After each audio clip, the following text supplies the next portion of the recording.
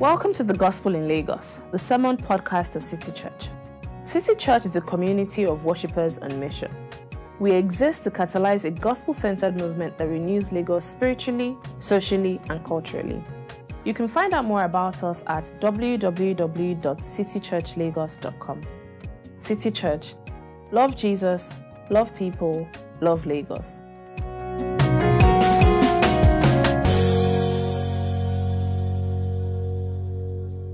Good morning, church.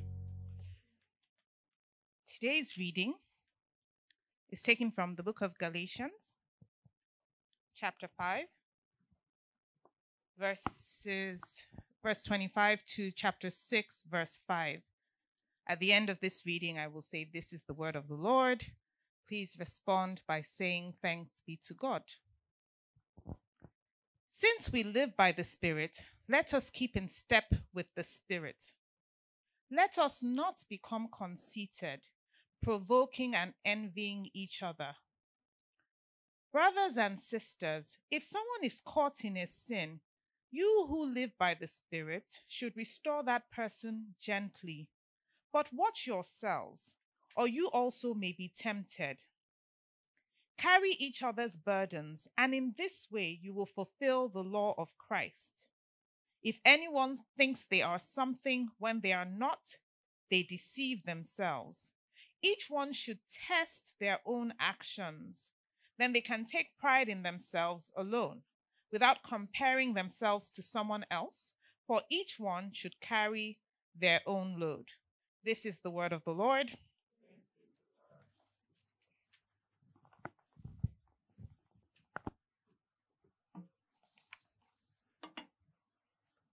Thank you, Faye. Good morning, everyone. And thank you for braving it. Today was like the rain, and it's still raining. And for those who are joining us, there are two categories of you. I want to welcome both of you. For those of you who don't live in Lagos, don't live anywhere close, thank you for joining us. For those of you who, because of the rain, you decided to stay, like really? But no, we're happy that you're still connected with us. I know some people are dealing with flood and all of those things. So we're happy to have you. If you're joining us for the first time or you've not been here in a long time, we've been doing a series on the book of Galatians. We're coming towards the end now, but we're still happy that you joined us, and we hope that this message can be of some benefit to you. Now, I want all of you to help me do something, both you watching here and you and those of you here. Please raise up your right hand. I'm not initiating you to any cult. Stop asking questions, right? Raise up your hand. Look at the right hand. Look at those fingers. What do you see with those fingers? They're not all equal, are they? Life, we are not all equal. Life, are we equal? I mean, look at me. Look at Emmanuel. Are we equal? Emmanuel, answer that question. Where are you? Yeah, he has run away.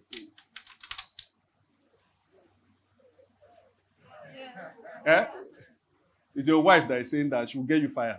Anyway, but when we look at our fingers, we see they are not all equal. And in some ways, God doesn't create us equally. The truth is, God doesn't distribute. We have talents, we have gifts, but God doesn't distribute those talents and gifts equally. But one of the problems we have is that even though He doesn't distribute those gifts equally, He does give us gifts. And sometimes people, because they are gifted in one thing, they believe that they are going to be gifted in other things. Are we together? I find it hard to hear myself here, so you guys may need to help me. So they feel they are gifted in one thing, and therefore they then feel that they are gifted in all things. Take, for example, you may be gifted politically and intellectually.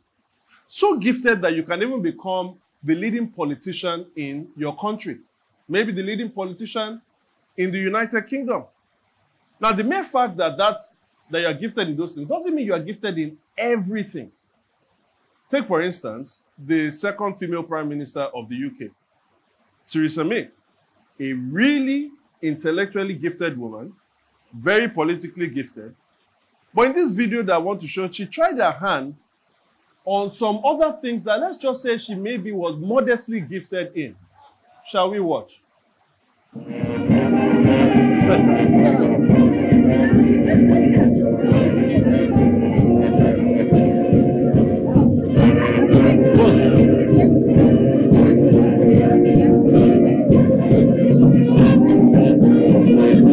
right, it's okay. We don't have to.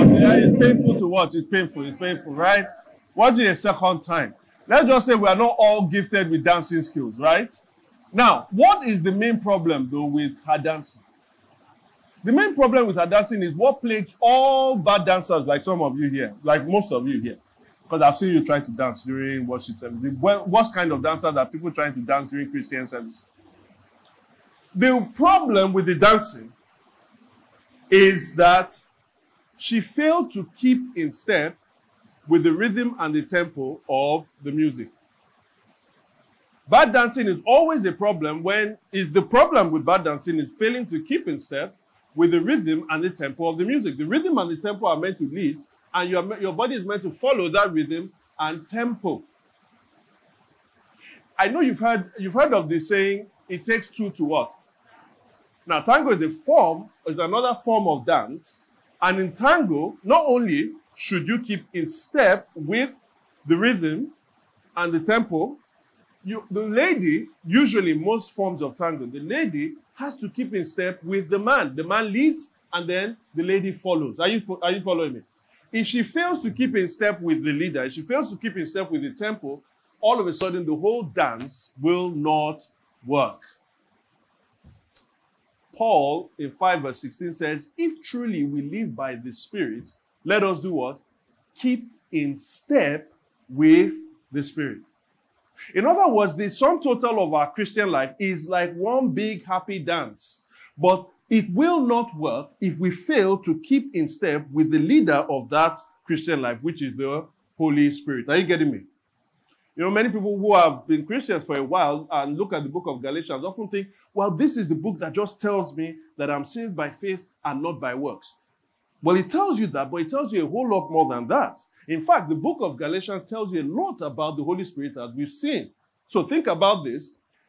It tells us in 3 verse 14 that those who are children of Abraham receive the promise that God made to Abraham, which is being saved by faith, and therefore they receive the Holy Spirit. Now, in the receiving of that Holy Spirit, 3 verse 3 tells us that you start your new life by the Holy Spirit giving you new life. But then 5 verse 5 says that that life is going to be ended also through the work of the Holy Spirit. Now, what happens in between? Well, those people that are given the Holy Spirit are the children of God. And like children of their fathers or the children of their mothers, what are you meant to do? You're meant to imitate them. And so that's why in Galatians 5:22-23, we have the fruit of the Spirit, a life, characteristics that embody the life that we are truly God's children. Are you following me? Now, the question then becomes, how do we then grow in this life that the Holy Spirit starts for us? Well, we grow just like we grow in tango. If you want to grow in tango, you would usually sign up to a school of tango where you learn the rudiments of tango, but more importantly, you are able to practice dancing tango. And that is how you get better. Well, it's the same thing with the Holy Spirit. How do we learn and how do we grow in this life? Well, we go to the school of the Holy Spirit. Where can you find that school? It's the Church of the Living God. The community that the Holy Spirit himself creates. Notice that in verse 26 of chapter 5 and in verse 2 of chapter 6, it uses the word each other. Because he's not speaking to just one person, he's speaking to people as they relate with themselves. Don't forget that the book of Galatians had under the background false teachers. And what is the effect? The eventual effect of false teaching, it brings division and the destruction of the community. City Church, why is that important? As many of us look at our city and our society and our nation, we say, well, the society is broken. In fact, you get overwhelmed by many of the problems you see, and you are led to one fact. Only God can change this nation. Amen. But how is God going to do it? How does God do things on earth? Well, God manifests himself on earth in the Holy Spirit, and the Holy Spirit has decided to dwell in the church. In other words, if God is going to bring a change in our society, he's going to do it through the church. but he must first start in the church. In other words, what he does in here, we are looking for him to do out there. But he first starts in here. So I don't know if you've joined here, you've come today, or you've logged on, and you are the kind of person that is giving up on Nigeria, giving up on Lagos. Can I challenge you to not just join those who continue to complain, but actually see yourself as part of the solution? But if you want to see yourself as part of God's solution, you cannot see that as an individual. You must see it as being part and a member of the community of God. Amen. Maybe you are on your last legs thinking about, well, I don't know what God is going to do here. Me, I'm just looking for my own way of escape. I want to pray and I want to hope that at the end of this sermon, you will not only just be inspired to join the community of God's people, but you will be inspired to build, you'll be inspired to serve, you'll be inspired to be transformed within the kind of community that God can use to make a difference in this place. Amen. Well, I can't think of a better time to ask for God's Spirit, since we're going to be talking about the work of God's Spirit. So let us pray. Lord, we need you right now, Holy Spirit. We want to speak about the things that you are doing. We believe that you continue to work in our time and in our day. And so we need to see you. We need to see a move of the Spirit in our churches. We need to see a move of the Spirit in our city, in our nation. But we ask, oh God, that you move among us this morning. Move among us, oh God, in this sermon. Captivate my lips, captivate our hearts to hear your word. In Jesus' name we pray. Now, today's sermon I've titled, Love Carries Burdens, and we'll treat it under these three headings: the burden of conceit, the burden of each other, and the burden of God. Burden of conceit, the burden of each other, and the burden of God. So let's start, the burden of conceit. Now, before Paul tells us how we are to grow as people who keep in step with the Spirit, in verse 26, he tells us how not to do it. How don't we do it? He says, let us not become conceited. What does being conceited mean? Well, the word conceited, the Greek word that's translated as conceited, is kinodoxoi. Kinodoxoi. It's made up of two words, kino and doxoi. Doxoi comes from doxa, where we get doxology, which really means glory or praise. Glory or praise. Then the other word is kino. Kino comes from kinos. Kinos means empty or vain. Praise, glory on the one hand, empty or vain. That's why the King James says, let us not be desirous of vain glory. What does it mean to be conceited? It is the attitude of those who believe they have a right to praise when in fact they have no such right. Do you know anybody like that? Well, maybe I can explain, because I'm sure some of you will say, yeah, I know somebody like that, and the wife is looking to the husband as right. But maybe I can explain to help you to see whether or not you are someone like that, or maybe you can think of someone like that. It starts with not aiming to climb all mountains. Now, don't get me wrong. Now, climbing a mountain, if some of you have done it like I have, I did it once in my life, I'll never do it again. I realized why Africans don't do it. When I went up, I only saw Oyinbo people, straight, none. I was the only, well, me and my friend were the only Africans that were there. Never will do it again. However, when you climb a mountain, it is a feat. It's a wonderful, you have a wonderful sense of accomplishment. Anybody climb a mountain here? Yeah, Sarah, we're not surprised. Don't worry. We're not surprised. Oluma Rock is not a mountain.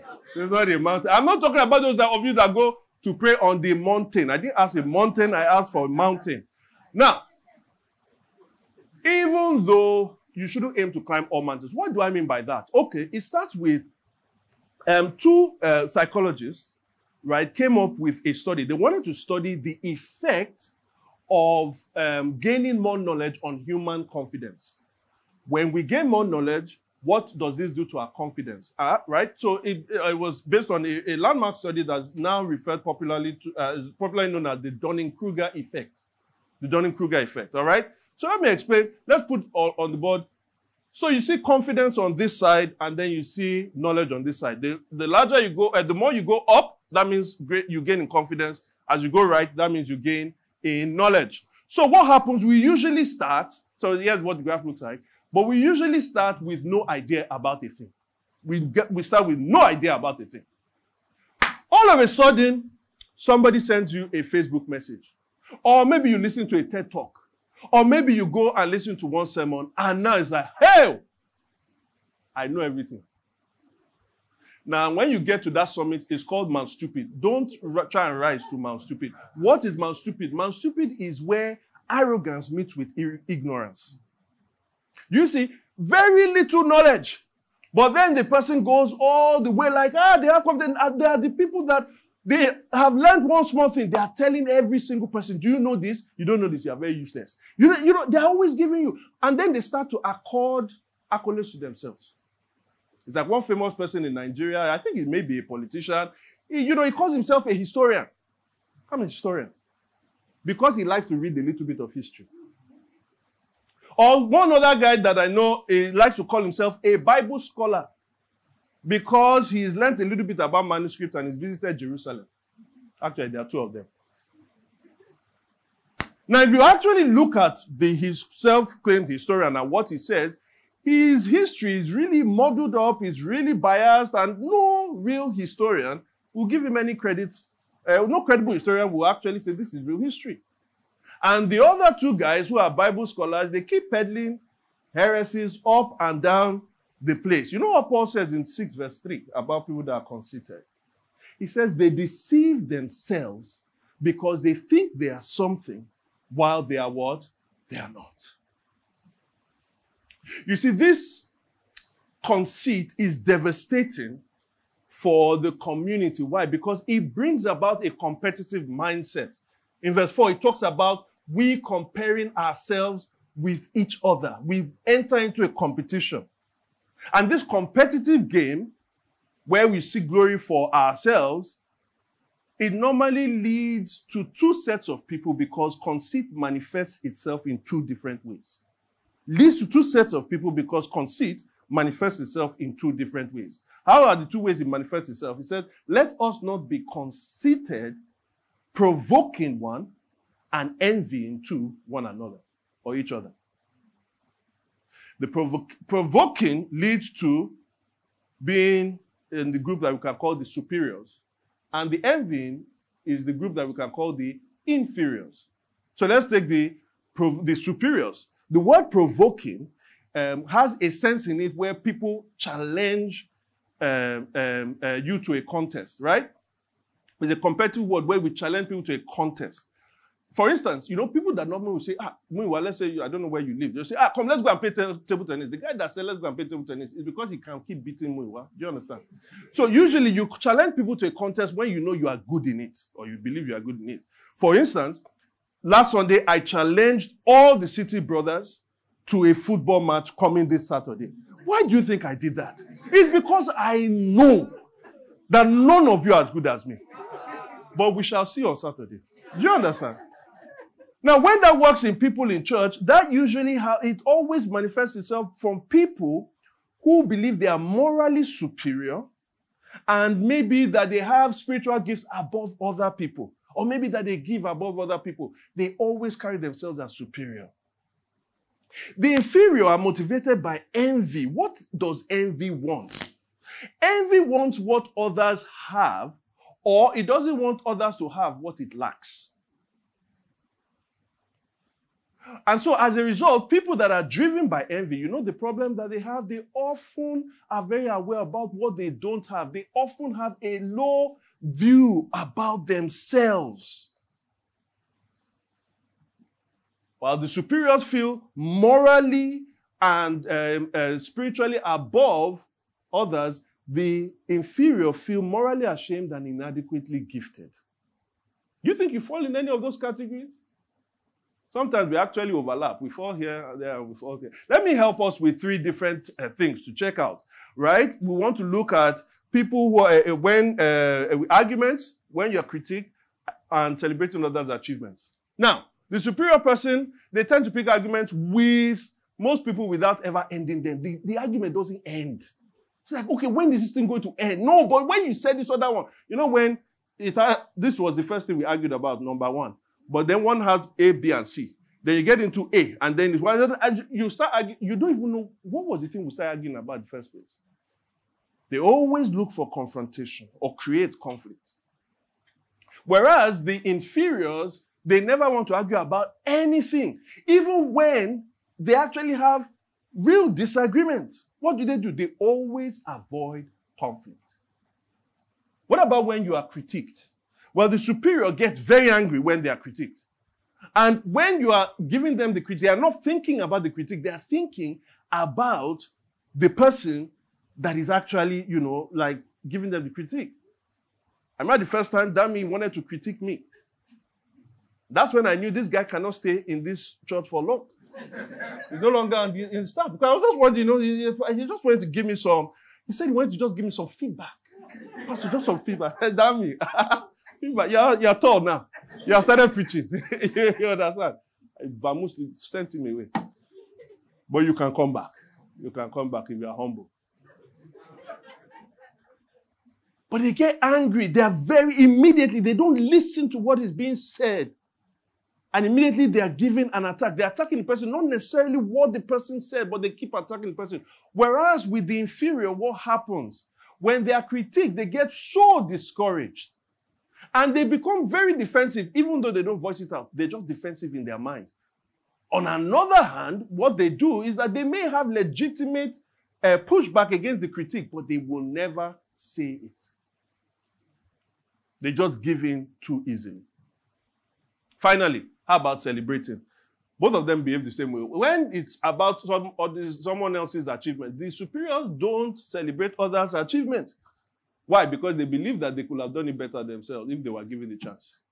On the other hand, the inferior will not celebrate other people's achievement. Why? Because they remember how they have not achieved the same thing. In other words, they are playing the same game. In other things, in fact, they both dehumanize people. How? The superior dehumanizes people by looking down on them, whilst the inferior dehumanizes people by looking up at them. The superior silences others by dominating conversation, while the inferior silences others by withdrawing and not participating in the conversation. Do you understand? They are playing the same game, using the same framework, and while it ends up in different results for them, it always ends up in the same devastating result for the community. What is that? It divides the community and ends up destroying the community. And if we are like that, if the church is like that, then we will not fulfill the calling that God has given us beyond the church walls. Why? Because then the church will not just become a mirror of the division that is in our society, but it will become an instrument for further perpetuating that division in the society.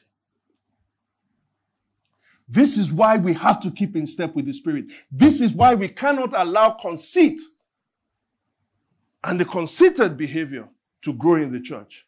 The end result is that we cannot be the salt and light that God has called us to be. Amen? And so what do we need? Well, we need to keep in step with the Spirit if indeed we live by the Spirit.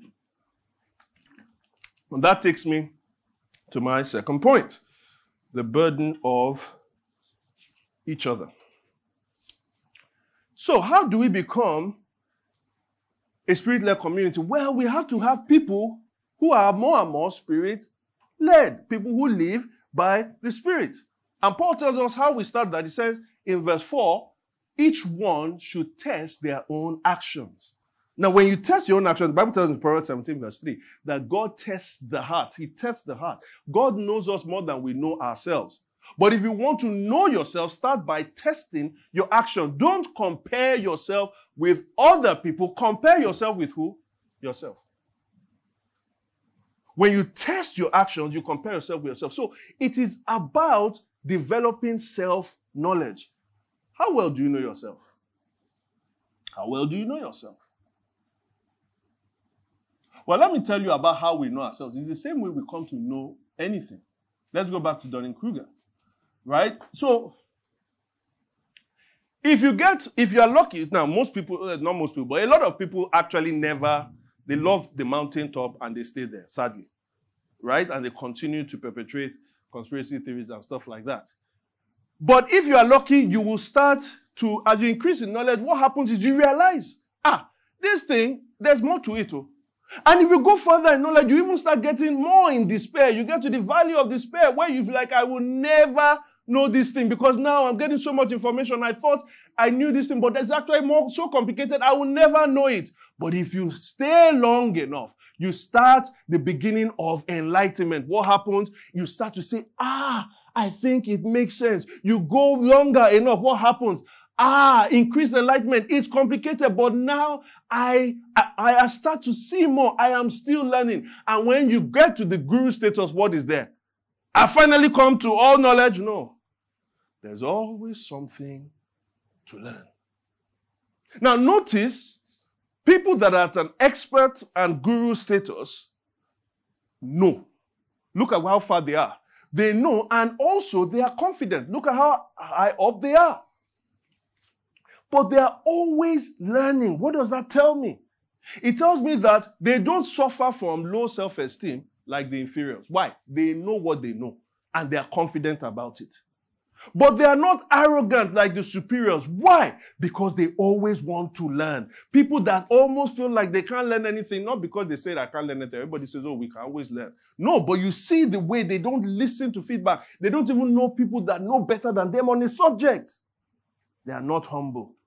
You see, what is happening here is that this person has learned humility. Why? Because this journey is a journey of humility. They went to the valley first before they got to the top. And that is why people who are experts at something, they don't think less about themselves. They don't think too much about themselves. They just think about themselves what? Less. So when Paul says, test your actions, there's a journey to having knowledge. There's a journey to self-knowledge. He's saying, test your actions. Life becomes a lifestyle. Those who are led by Spirit becomes a lifestyle of testing our actions and improving upon them. Compare yourself with yourself. What does that mean? That sounds highfalutin. Well, here are two ways you can do it. Compare yourself with your past self and compare yourself with your future self.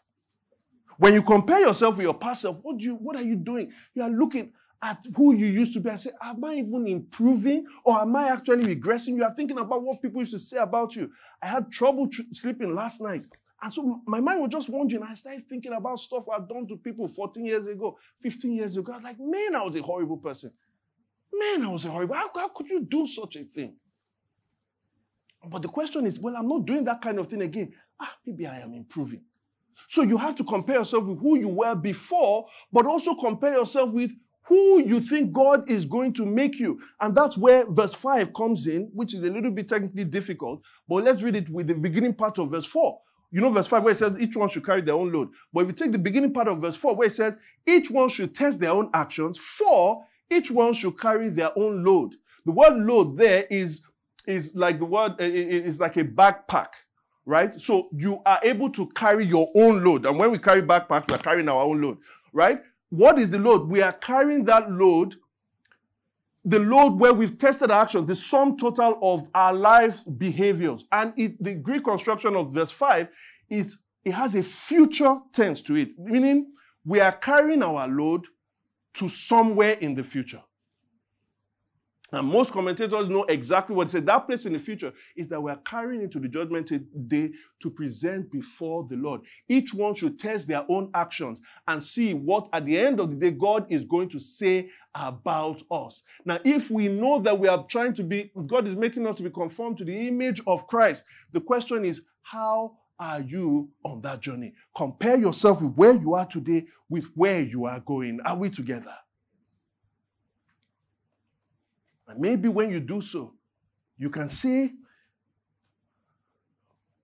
in a paraphrased version of this saying that John Newton is famous for. John Newton, who penned the words of Amazing Grace, he said this, and I'm paraphrasing. I must confess, I am not what I should be. I am not what I want to be. I am not what I would be.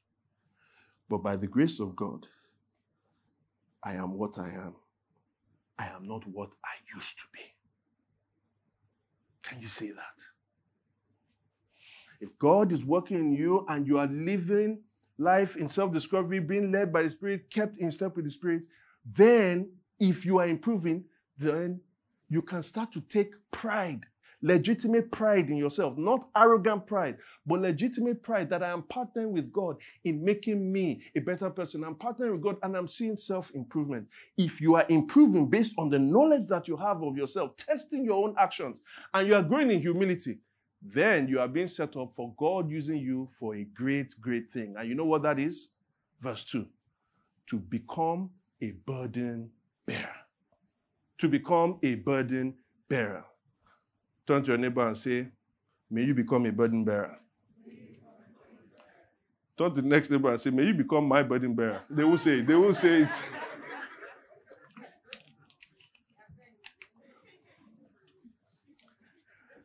But you know, Paul says, when we carry one another's burdens, we fulfill the law of Christ. What is the law of Christ? Well, the law of Christ, let me tell you what it's not. It's not the law of Moses. Neither is it Christ fulfilling the law of Moses. No. In fact, in 1 Corinthians 9, verse 20 to 21, it makes a distinction between the law of Christ and the law of Moses. It says that you have this thing called God's law.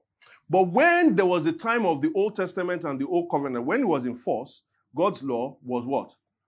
The law of Moses. But now that you are the New Testament, New Covenant is in force, God's law is now what? The law of Christ. So what is the law of Christ that we fulfill when we carry one another's burdens? Well, the law of Christ is basically the ethical demands of the gospel. If you believe the gospel, if you say you are a follower of Jesus Christ, guess what? Even though you are saved by faith, we have do's and what? Don'ts. We don't live our lives just anyhow. Paul says that even though I'm not under the law of Moses, I am not without God's law. I am under the law of Christ. There are do's and don'ts. What are they? Very simply, the examples, the commandments, and the teachings of the Lord Jesus Christ and his disciples as found in the New Testament explicitly and in the Old Testament implicitly. Should I say what it is again? It is the commandments, the example, the commandments, and the teachings of the Lord Jesus Christ and his disciples as found explicitly in the New Testament and then implicitly in the Old Testament. And he's basically saying, Jesus has told us about how we ought to live our lives. But actually, when you guys gather together and you carry one another's burdens, you are demonstrating that you are somebody who is fulfilling the ethical demands of what it means to follow Jesus. You are living in light of what Jesus wants you to do. So maybe there's an example. It's still sounding so theoretical. So supposing that somebody is caught in a sin. Paul gives this example in verse 1. Supposing you're caught in a sin. Now, when it says caught in a sin, it's not that Stainless caught Lola in a sin. It's implicit. But it's not so much that Stainless caught Lola, but that Lola was caught by the sin. That is, another translation says, overtaken, overwhelmed by what? The sin. So supposing somebody is plagued down by the sin. The person is in a very precarious situation. Maybe a sin of addiction to something, maybe pornography, or I don't know, some kind of drugs. When I started preaching, I said, oh, drugs was the stuff for the 80s and 90s. Apparently, it's very much for the 2010s, 2020s, right? So I don't know if any of us may be going through that kind of thing. So if somebody is caught in a serious sin, how do we react in church? Well, here's how the superior want to react. Because the superior is zealous for the house of God to remain pure. The superior is zealous for us to live a certain life. So the superior is like, where's the person? Let me quickly go and meet them. The superior says, I want to restore them back to the life that God has called them to do. Whereas the inferior is like, hey, we're all sinners. Oh, hey, I don't even know. Even me, I'm still trying to manage myself. So let's do it gently. Let's be softly. You see, the superior is zealous for restoration, but that leads to harsh confrontation. Whereas the inferior is zealous for gentleness, but that will lead to no confrontation. But the person who is led by the Spirit, in verse 2 says, when you restore the person what? Gently. Restore the person gently. Because The person who lives by the Spirit, when he sees that person that is caught in a sin, he doesn't see that person as a competitor, as a conceited person does, because he's playing the competition game. He sees the person, notice how Paul starts verse 1, brothers and sisters. He sees the person as part of the family. You're my blood. Not as a statistic, not in a dehumanized way. So that's the first thing. The second thing is because this person is Spirit-led, because this person lives by the Spirit, the person believes in the Spirit's power to restore somebody from sin. They've experienced it in their own life. And so they are not going to leave you where you are. They are coming to say, how can we restore you? But one more thing, Paul hints at that also in verse 2, where he says that, but test yourself or else, watch yourself or else you will be tempted. That person is also aware of their own tendencies to be what? Tempted. And so when they are going to restore, they'll say, if not for God, this is where I won't even be standing. So they don't go in a harsh way. They don't go feeling arrogant and superior. They go how? Gently. Because don't forget, as Toki showed us, the fruit of the Spirit, which is love, also manifests itself in what? Gentleness. Oh, I don't know if there's somebody here today. Maybe you have been overtaken by the sin of masturbation. Maybe the sin of some addiction. Maybe it's pornography. Maybe it's gambling. Maybe it is lying. Maybe it is anger. Maybe it's manipulation. Can I tell you here that we are not here to judge you, but don't remain in that sin. God has brought us here to carry that burden for you. If you carry that burden, the word burden there is a heavy weight. It was never meant to be carried alone. But when 2 people help you carry it, or 3 people help you carry it, all of a sudden the burden becomes what? Lighter. Don't remain in your sin. Stop being scared. Maybe you've suffered church hurt before. But if we are truly a gospel-centered church, I can tell you, confess that sin and let us help you carry it together. How we do that? We will tell you about our own story. Look, this is who I was. Your own is not too bad, but God help me. We will counsel you. This is what you should be doing. We will pray with you. This is how, God, we want you to help this person. We will keep you accountable. The one thing we will not do is to allow you to carry that burden alone. Because God has called us to be in family. And when we are the Spirit-led, humble people, knowing ourselves, when we become that kind of family, we start to bear one another's burdens. But this doesn't also work just for sins alone. It's much more broadly applied. But I'll illustrate with it now. In Hebrews 10 verse 24, right, it tells us that, you see, what's happening in Galatians 5 is, remember, we said it's a competitive spirit, right? It's a competitive spirit. Right? That's why they're provoking themselves in this competition. Now, that is based on a win-lose competition mindset. But Hebrews 10 verse 24 tells us that there's another kind of competition mindset. Don't put it up yet. I'll explain. There's another kind of competition mindset. Maybe I can explain what I mean by win-loss and win-win. The Euros are going on now. It's a football tournament for those who watch football. Right? Now, in most sports, right? In most sports competitions, if I win, Yemi will lose. Do you understand? And he will lose. The Euros are going, if somebody wins the tournament, it means that all the other participants, what happened to them? They can't all both win. And that's Galatians chapter 5 and 6.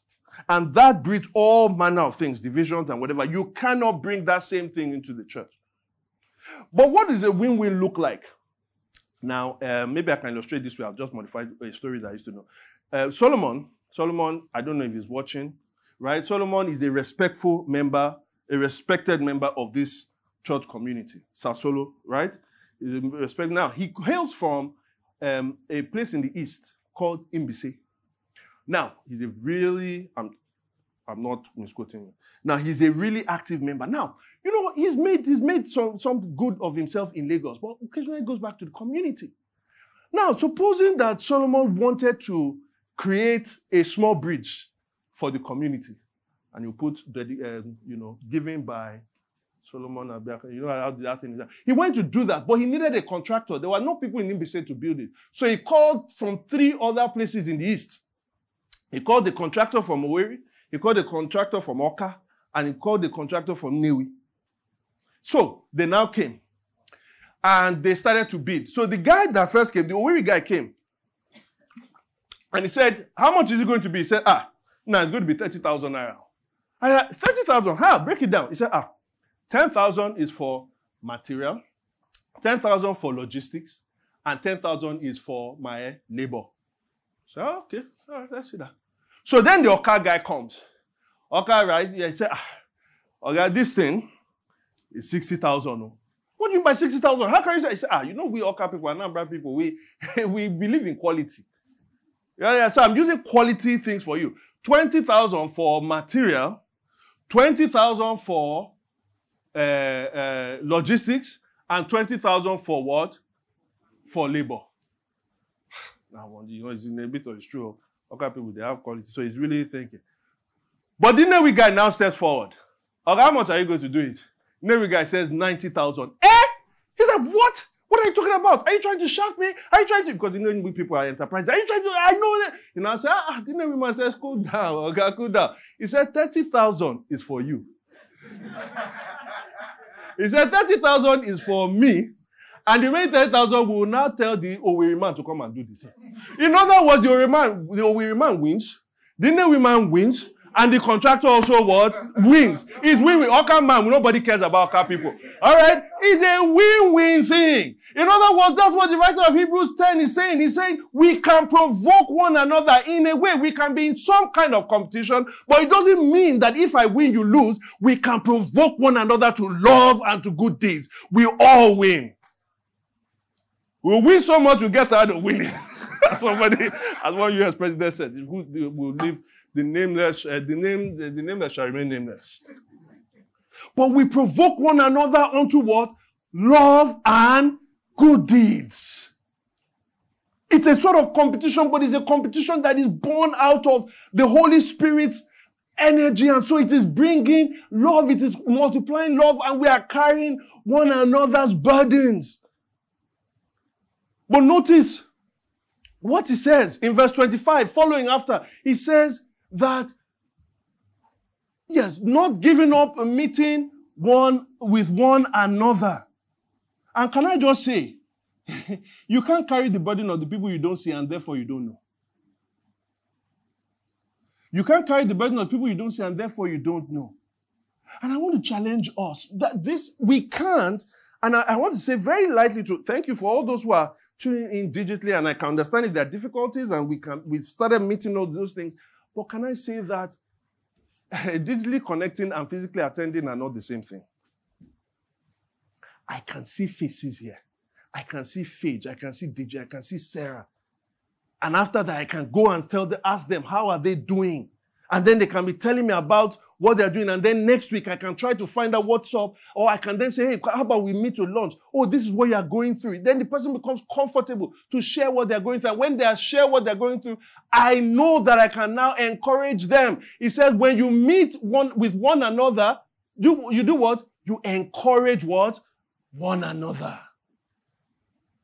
And that is various types of encouragement happen in the house of God. Whether it is mental issues, I cannot tell you about the many testimonies we've had of people struggling with mental health issues. I'm not saying that they'll be completely delivered, but what I'm saying is that they have seen improvement because people were there to serve them. People were there to provide shoulders for them to cry on. There are people that are there to cook for them. There are people that are there to encourage them. And so they get better with it because they saw one another. Even if it is vocational and financial, one of the wonderful things I like seeing in church is when somebody is helping somebody. I've seen people pray for people and their situation have changed. People have given people advice. People have even invested in people. People are being employed. People are being mentored. People are getting financial aid. People are even getting financial investment. Why? Because we are called to carry one another's burdens. As we see the day where we will carry our backpack and give to the Lord, as we see that day approaching, there is a competitive spirit within the family of God that does not mean that one person wins and the other person loses, but that we all win because we are being provoked unto love and good deeds. Are we going to be that kind of people? So maybe I can challenge us for another kind of burden I want us to carry. It is the burden of serving church central operations. Amen. Is that Pelumi that said that? Yeah. You know, last week we said some stuff about, last week, we want you guys to serve. That is, whether it is during this worship service, and when I say worship service, you know it's not just the people that are inside here. We need people doing many things. Or whether it's midweek stuff, we need people leading, And maybe again, some of us, you know, we have certain excuses, blah, blah, and all of those things, but the excuses at some point have to give way for the love of the Spirit. And so I want to challenge you, if you've been coming to this church, not, you know, fairly regularly, not for, let me see, 3 months, 2 and a half. Challenge yourself. Test your actions. And I want you to not just serve, but I want you to serve in 5 ways. 5 ways. It must be sacrificial. I want you to serve sacrificially. I want you to serve diligently. I want you to serve excellently. I want you to serve dedicatedly. I want you to serve joyfully. Sacrificially, it should cost you. It's not that, it may cost you. No, it will cost you. And that's what's good about it. I want you to serve diligently. Put in the right effort.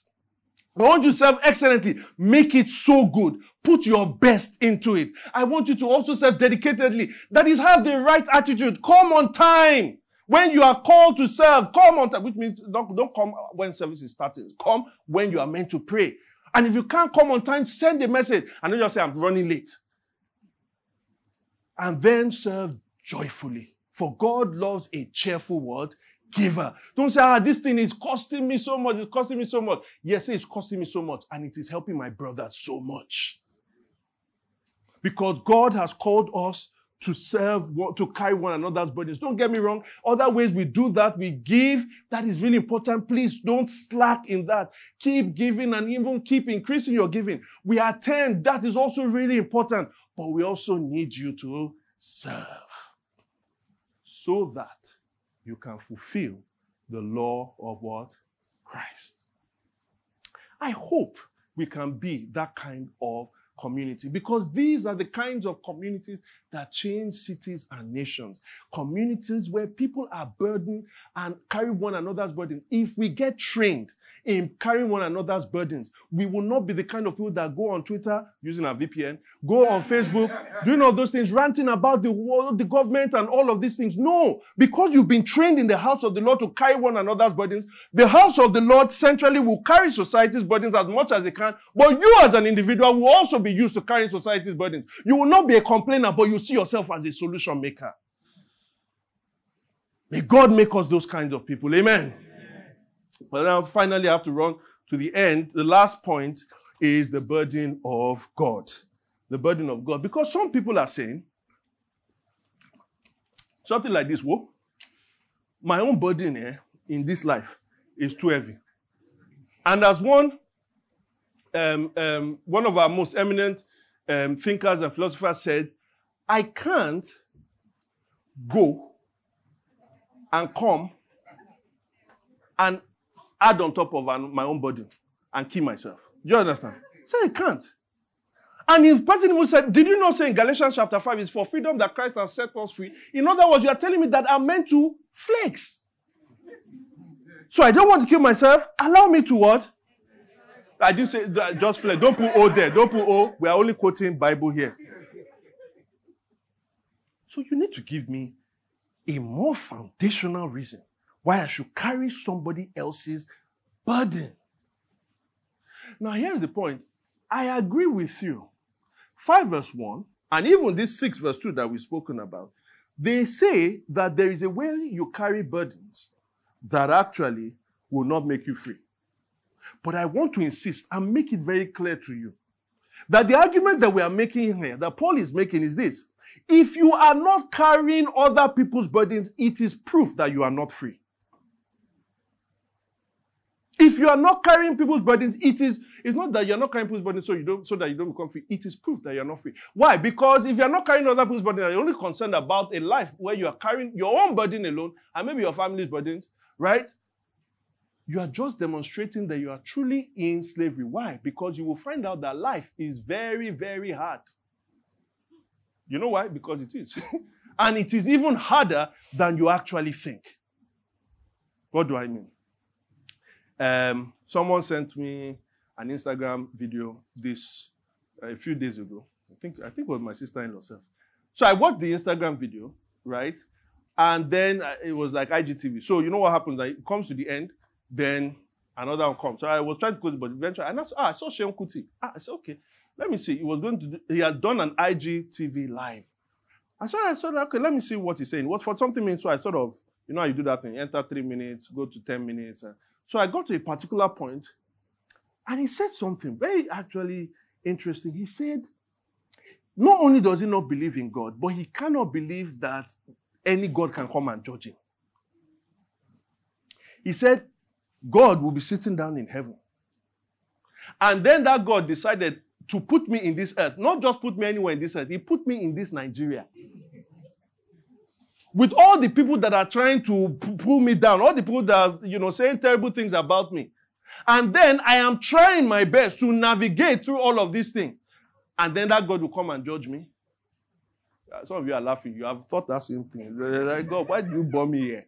You just didn't say, what he eventually said. You see what he's saying? He's saying that for him, sin is a natural result of trying to navigate a life in this world, a life where we have so many burdens. And how can, therefore, God judge us when we have so many burdens? Now, Sean is right partly. He's partly right. Life is really, really hard. Can I say it again? I wish I had that, that meme where it's at this point someone just says, Ayele o, ayemale, life is hard in case you don't know.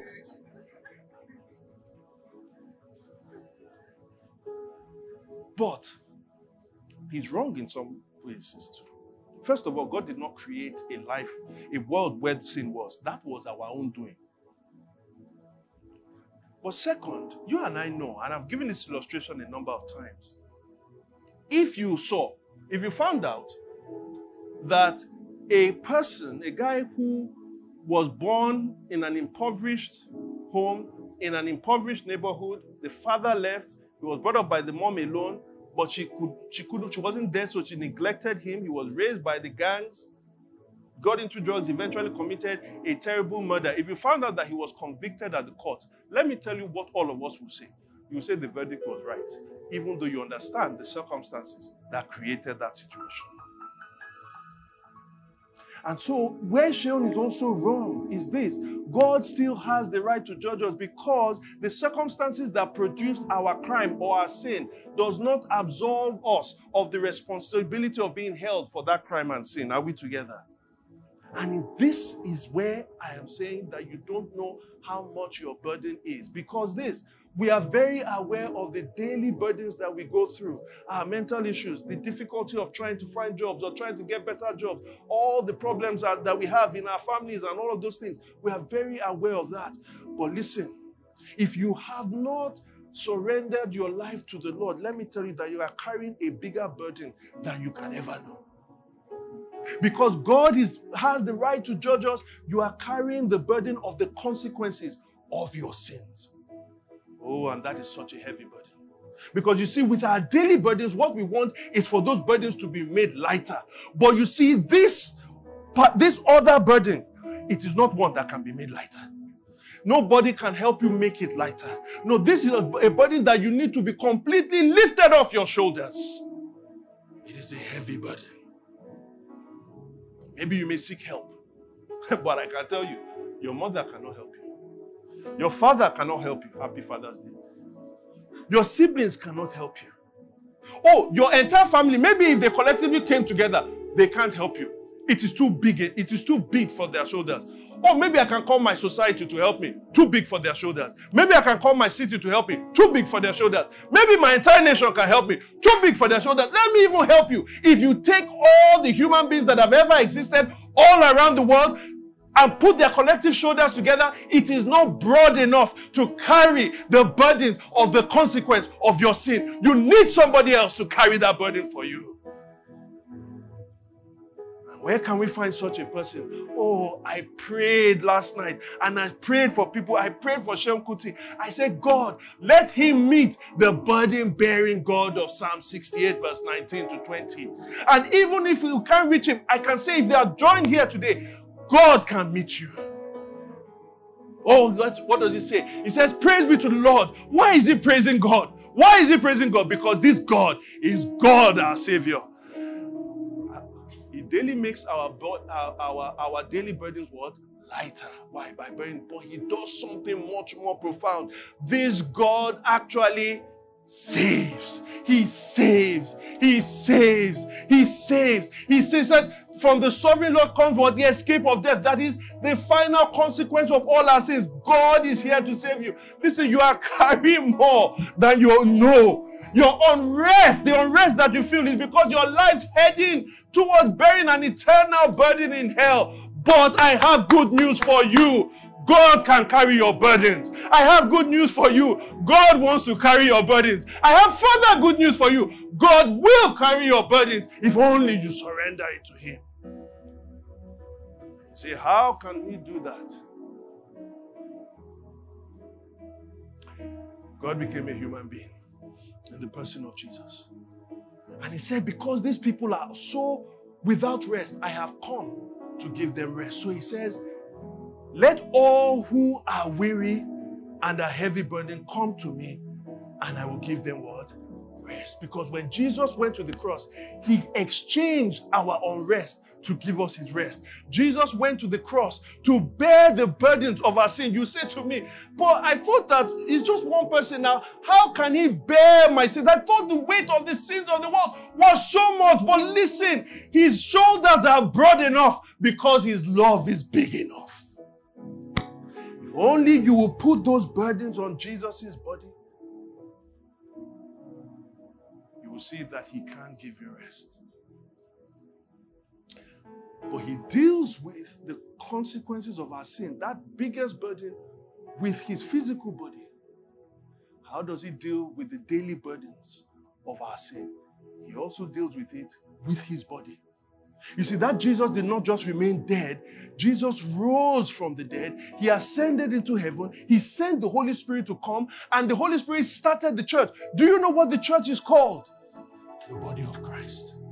And so Jesus, in His resurrected state, daily bears our burdens. How? By giving us a new family. A family where we have brothers and sisters that can daily carry our benefits. That's why He says, learn of me. Those who Jesus has said, He says, learn of me. Be humble like me. I am humble in heart. Take upon you my yoke. That is the yoke to bear one another's burdens.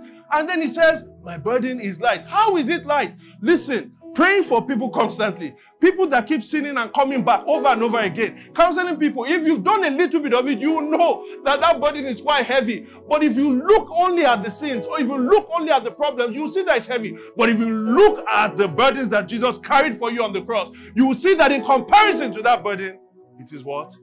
Light. If you want to carry one another's burdens, if you want to consistently do it, stop looking at the people, stop looking at the sin. Do what? Look to Jesus.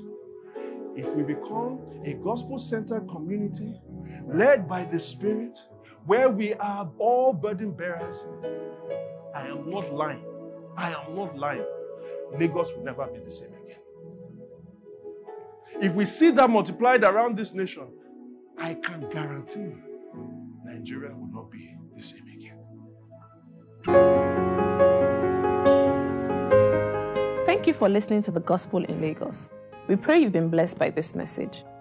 To learn more about City Church, visit www.citychurchlagos.com. City Church. Love Jesus, love people, love Lagos.